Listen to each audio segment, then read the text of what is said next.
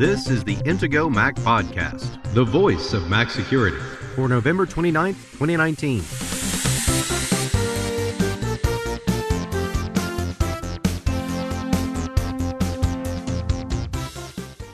How does your Mac know to trust a website? Kirk and Josh discuss the chain of trust in Apple's devices, including information on Apple's two-factor authentication. Now, here are the hosts of the Intego Mac Podcast, veteran Mac journalist Kirk McElhearn and Intego's chief security analyst Josh Long.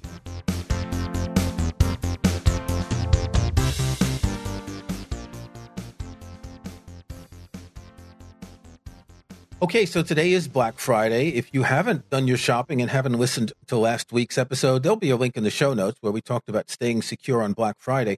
This week, we wanted to talk about something that we briefly mentioned last week. We talked about when you go to a website, you want to make sure it's secure, and you see a padlock in the address bar of the website, and this security is based on a certificate. But how do you know that the certificate is valid? How does your Mac or iPhone know to trust the certificate that the website is presenting? There is a concept called the chain of trust in computer security, and I'm going to quote from Wikipedia article here. This is established by validating each component of hardware and software from the end entity up to the root certificate. It is intended to ensure that only trusted hardware and software can be used while still retaining flexibility. So, Josh, I didn't understand that. Can you explain it? Essentially, you always have to trust somebody. You can never just say, oh, well, I trust no one, because really you're trusting somebody. If you're using a computer, if you're using a smartphone, you're trusting somebody. You're trusting Apple, for example, as the manufacturer of that hardware. You're trusting whatever company you bought that hardware from, whether it was directly from Apple. You're trusting the whole supply chain because, Apple gets parts from all sorts of other companies, has components that are manufactured in certain places in all over the world. So are you saying that a factory manufacturing one of the chips in an iPhone could be compromised by, I don't know, Tom Cruise, and that some of the chips could have something in it that might not be safe or secure? It's entirely possible. There certainly have been. We talked about the big hack a while back. The big hack where there were components the size of a grain of rice that were found supposedly or embedded on motherboards and things like that, and how it allowed some foreign government to spy on anything that was going on through that device. Well, nobody ever actually found evidence that this particular big hack was really going on, but there have been a number of people who have demonstrated after the fact, after this story came out, that it is possible at least to do something like that, where they've demonstrated with, being able to create a very small component that they could solder onto a motherboard in a strategic place that wouldn't necessarily be all that noticeable and could have some of those kind of spy capabilities. So now, what's the likelihood that some piece of hardware that you bought from Apple is going to have something like this, embedded in it somewhere? So we're trusting Apple to make sure that doesn't happen. Exactly. Okay. Right. But so that's kind of part of this whole idea of a chain of trust, right? Ultimately you're trusting somebody because you're not creating the physical components of your device, and you're also not creating the software that you're using. You're using Mac OS or iOS. Or even if you're using Linux, you're trusting the people who are creating the Linux software. Yeah, exactly. And in those cases, there are hundreds, maybe even thousands of people involved and who aren't working for a company that's overseeing it. Right. Yeah. Even open source software. There are a lot of, real staunch like open source advocates who say because it's open source, it's like invulnerable because everybody in the whole world can see and know exactly what's going on in this software. Well, true to a degree. because if you're downloading a binary that's pre-compiled, that may have some additional code in there that wasn't in the open source component.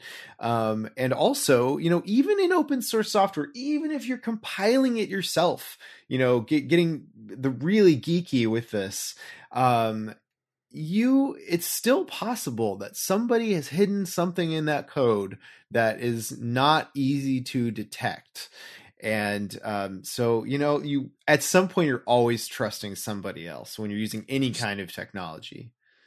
You're scaring me, Josh. Well, can I trust you? I don't know. Can you? Well, okay. So this brings me exactly to my point about websites and certificates. How do we know that we can trust this whole certificate process? Is it just like some automaton on the other end saying, trust me, you can trust me, it's okay? Or is it more complex than that?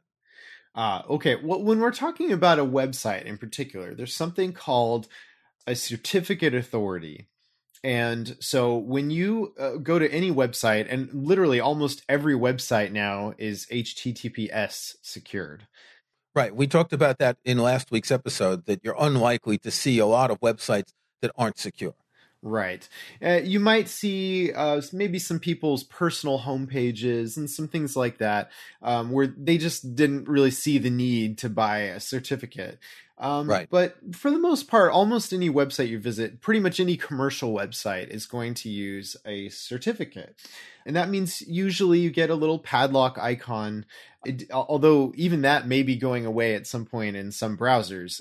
They're moving to just making that the default of every website should be secure. And so if it's not, we'll alert you. Then you get like a red star or something to warn you. Yeah, exactly. So they're moving in that direction. Google especially really wants to start pushing in that direction. But in general, that's kind of the idea is, you've got a certificate authority that sort of says that the website that you're connected to, you have a secure connection to that website. That's really the main thing that HTTPS does for you, more so than actually validating that the website you're going to is really run by the people who, seem to be running that website. Right.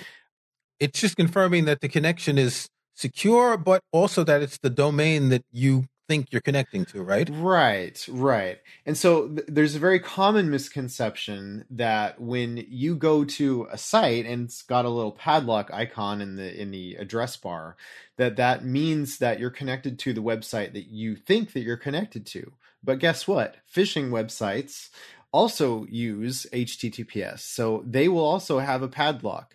But if it's, apple.badguywebsite.com, it could still have that same padlock and it could still look like Apple's site, but it could still really actually in reality be a phishing site. So there's a distinction there.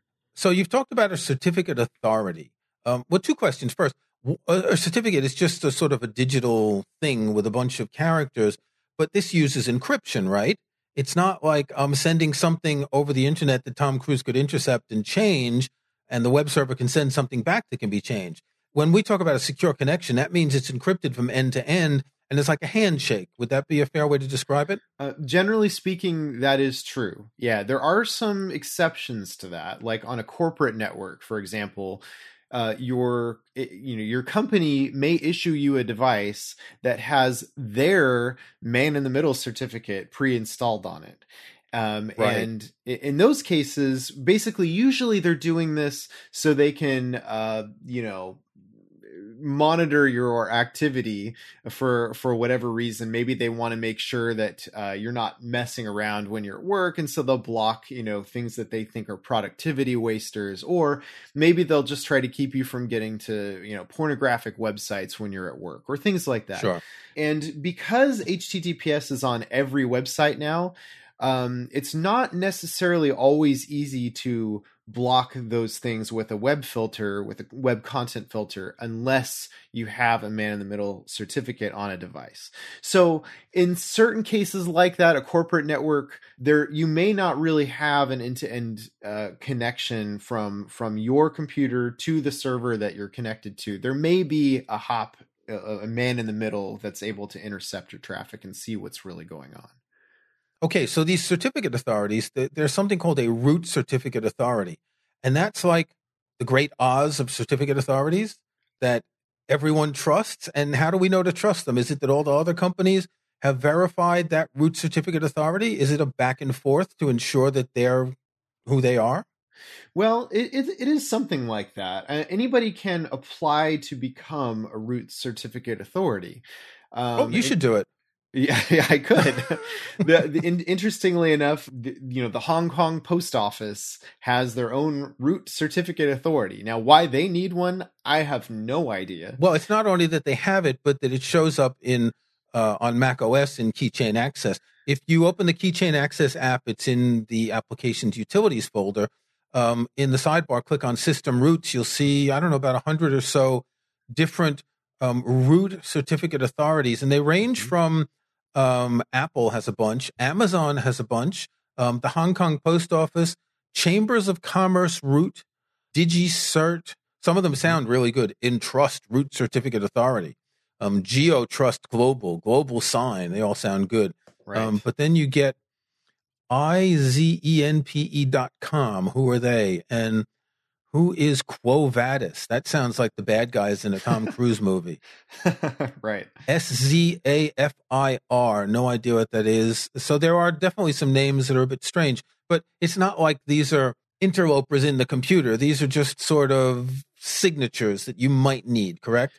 Yeah, and if you go in the Firefox browser, there's a way to look at all of the root certificate authorities that are trusted by Firefox as well. They actually use their own separate list of root certificate authorities because the Mozilla Foundation, which makes Firefox, has decided that they don't necessarily want to trust everybody that your operating system trusts.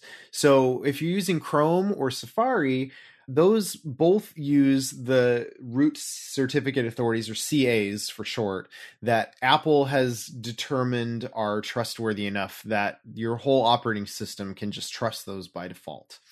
But maybe you're, depending on who you decide you want to trust, and Mozilla Foundation doesn't necessarily trust all of the ones your operating system trusts, and so they've got their own list. But essentially, these root certificate authorities, they're kind of like the big boss. And then you've got other certificate authorities that chain back to those root certificate authorities. So they're kind of the ultimate kind of deciders of who is allowed to have a certificate, or who is allowed to issue a certificate to a business or a website. We're linking to a Wikipedia article on the chain of trust, and there's a great sentence in there.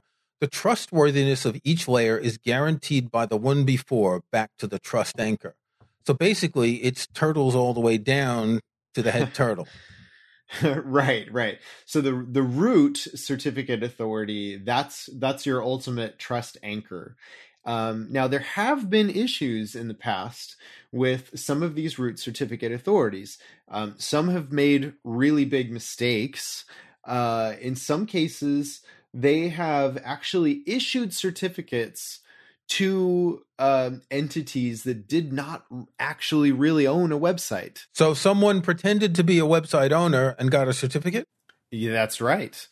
And so that meant that, for example, if somebody wanted to pretend to be Microsoft.com, they wouldn't have to create a phishing website that looked kind of like Microsoft.com. They could actually have a fake website, and there's certain things that also had to kind of fall into place here. If someone were to really actually get you to go to a page that wasn't the real Microsoft but looked like it, maybe a subdomain somehow? Well, it would more be like a man in the middle type situation. Right. Okay. But if in certain cases it was possible, it has been possible in the past with some of these issues that have happened with these root certificate authorities, where they've basically trusted the wrong people and issued certificates for websites that did not actually belong to the people who were saying that, hey, we own this website. But if they've made mistakes like that, then why do people still trust the root certificate authorities? Well, in some cases, they go out of business. DigiNotar was one such company that made this kind of really massive mistake, and they were called out for it, and they went out of business shortly after that. Apple revoked that certificate authority from Mac OS. This was many years ago. And when things similar to this happen today, it may not necessarily be that the company goes out of business. Sometimes they kind of get a slap on the wrist. Usually Mozilla is one of the companies that really calls out these certificate authorities and says, hey, look, we have this system of this chain of trust, and it ultimately comes back to you. And there's no higher authority in this chain of trust. And so you have a really immense responsibility to make sure that everything is perfect. And so when you have a major flaw like this, you're affecting the security of really everybody around the world. When bad problems like this happen, those companies are held accountable, and in some cases they can have restrictions placed on them, if not just really like DigiNotar go out of business altogether. So when you said that Apple revoked the certificate, does that mean that they can just silently send an update to the operating system to say that a specific certificate is no longer valid? It may either come in a background update, that's possible, or it could come as part of a security update that you have to choose to install. Wasn't there an issue not long ago where some big certificate authority had certificates that expired, preventing websites from loading, and then Apple did something, pushed an update with the new certificates? It could be. I mean, those sort of things do happen. Sometimes you might notice if you go into Keychain Access that there are some certificate authorities that expire this year even. There's one that expires on December 24th, Entrust.net. I would expect that a month before they would have issued a new certificate. So this does happen, but generally speaking, and when I'm talking about things like, restrictions may be placed on some of these providers, they may only issue certificates that are valid for up to a year. For example, instead of being allowed, by the community to issue like 3-year certificates or things like that. So there are some sort of basically pressure from other organizations that they can kind of put on these companies. And It's really the browser manufacturers and primarily Mozilla, because they are the ones that are well established and have their own list that they choose to curate. Okay, let's take a break. And when we come back, we're going to talk about how the chain of trust works with Apple devices and two-factor authentication. If you're a longtime listener of the Intego Mac podcast, you may recall that we've often mentioned the privacy and security benefits of VPNs, virtual private networks. A good VPN can offer a number of benefits, such as hiding your personal IP address from sites you visit, apps you use, and people you email, securing your internet traffic when using public or untrusted Wi-Fi networks, enabling you to watch your favorite video streaming services when you're traveling, and even making it possible to get better rates when booking flights and hotels. Of course, it's very important to choose a VPN provider that you know you can trust. Intego's sister company CyberGhost VPN is our top recommendation for a safe, secure, and private VPN. And as a special Black Friday and Cyber Monday promotion, CyberGhost is offering listeners of the Intego Mac podcast an incredible deal. New CyberGhost customers can get CyberGhost VPN, the best personal VPN solution that works seamlessly with your Mac, iPhone, iPad, and other devices at a special promotional price. On Black Friday or Cyber Monday, check out the special link in our show notes at podcast.intego.com/111 for a special, deeply discounted price on CyberGhost VPN to fortify your online privacy. That's podcast.intego.com/111. Don't wait. This special offer is valid from today, Black Friday, through December 4th, 2019. Okay, we talked about certificates, and another chain of trust involves two-factor authentication. Now, the simplest implementation is you enter your username and password on a website, your phone number, they send you a code, and we don't have to say that it's insecure. We've done this 100 times on the podcast. You put in the 6 digits, and that proves that you are who you are. Well, that proves that you are who you pretend to be, because maybe you set up an account under someone else's name and that phone's not really yours, or maybe you got into someone's account with their username and password and stole their phone so you can get it. And so this sort of chain of trust, I'd say 99% of the time works fine, but it can be violated relatively easily.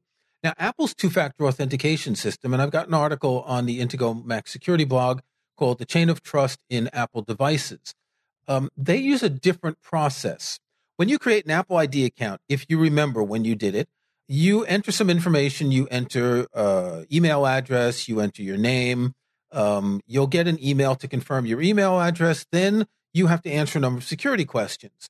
So you have a whole process to prove that you are who you are. Of course, you could be anyone. I could say that my name is Homer Simpson, Homer@Simpson.com, and answer security questions any way I want. But your identity is still based around this whole process. Once you turn on two-factor authentication, you have to take one device that becomes a trusted device that Apple can send codes to when you want to get into other devices. So let's say you've got a Mac, you set up your Apple ID account, you turn on two-factor authentication, you say this is going to be a trusted device, and then when you get an iPhone, your Mac can get a code from Apple, not via SMS, but securely, that you enter on the iPhone. And let's say you get an iPad, and you've made that iPhone a trusted device. You can use the iPhone to get the code for the iPad, and the iPad to get the code for the Apple TV, and so on. And so you have this chain from one device to another that once you have proven your identity, it continues. It sort of cascades from one to another. This is something that is important to understand, because an Apple system really is better than SMS for a variety of reasons. But this also does assume that you're very careful with your Apple ID. You want to make sure that you never, ever enter, log in with your Apple ID on someone else's device. You want to make sure that you're never giving out your password for your Apple ID, that you have a unique password, as we always talk about, that you're not using on any other website. And you really have to safeguard that Apple ID. Don't ever sign in with your Apple ID on someone else's device. Why not?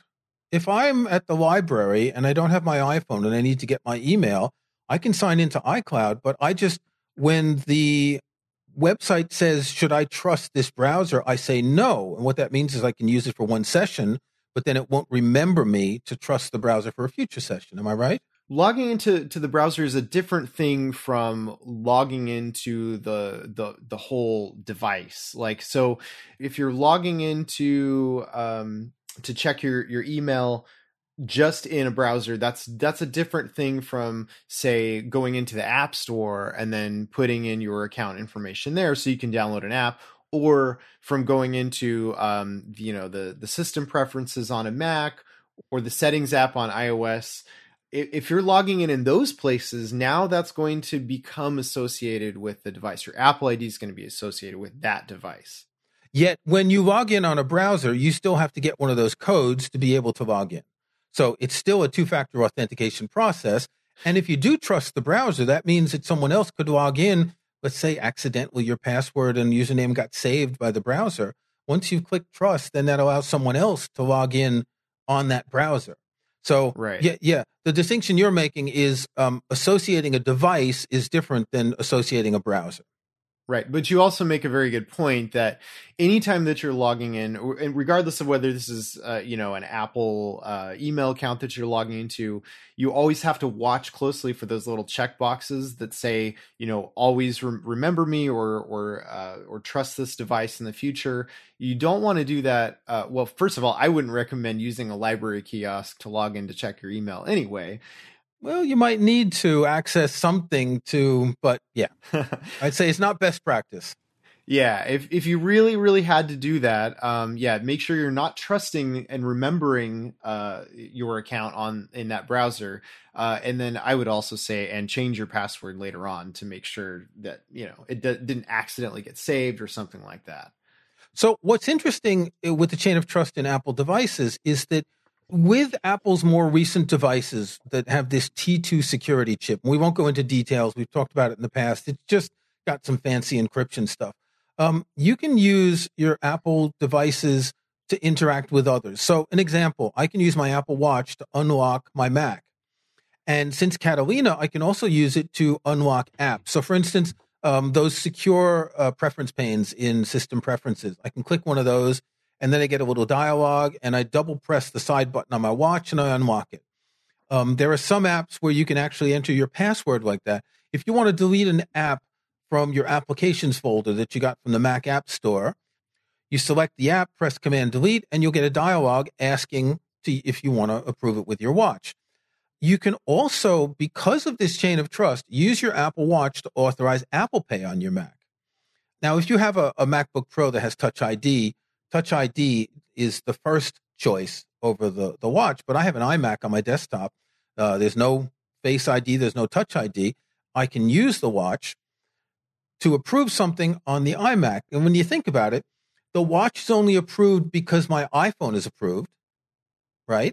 And the iPhone and the Mac and the watch all interconnect via Bluetooth, and this is all encrypted, and they're all sending things back and forth, and boom, you can use one to control another. Right. It is a really interesting ecosystem that Apple has. And this is one of the reasons why people, really tend to like Apple and like the Apple ecosystem is all of these devices are made by the same company, and they're designed from the very start to work together in this way. And you don't really get that with, a Windows desktop and an Android phone and those kind of things. So, and of course, Microsoft doesn't make Windows Mobile, or Windows OS for phones anymore. They got out of that game. One other interesting thing about this whole process, again, two-factor authentication. So you've verified yourself on all the devices. And Apple has a technology called continuity, which allows you to share information from one device to another. One of the most practical things they came up with, I think it was last year in Mojave, is a universal clipboard. If I copy something on my Mac and go to my MacBook Pro, it's in the clipboard and I can paste it. It's on my iPhone in the clipboard or my iPad, any of my devices. And, sometimes you are copying a password from your password manager on one device and you want to get it onto another. And how do you do it? Do you send yourself an email? Absolutely not. You can't really send a text message. But having that universal clipboard, which is securely encrypted, it's a really powerful tool. Yeah, I absolutely agree. I use this feature. And then as soon as I'm done with that password, pasting that into the place on the other device, then I copy something else to my clipboard just to make sure it's not lingering on my clipboard any longer than it needs to. Good point. So I use LaunchBar, and LaunchBar has a number of features. The main one is to launch apps, browse the file system, but it also has a clipboard manager, which lets you store 100 items in the clipboard. So what I do is I'll go back in the clipboard and display it and delete the one in question, rather than just copy something, because it makes a stack as it copies new things. I see. So it's important to understand that once you've authenticated into one Apple device, you can authenticate into others. However, there's one weird thing that happens sometimes. When you do this, you're going to log into a new device, you get a dialogue saying that someone in such and such town is logging into your device. Do you want to allow them? And you allow them and you get the code. About a week ago, while we were recording a podcast, my partner went to maybe sign into something on her iPad or her iPhone. And on the other device, she got a thing saying that she was logging in from a town 150 miles away. Now, we were recording the podcast and she didn't want to bother me. And she's like, oh my God, something's wrong. So she went and changed her Apple ID password.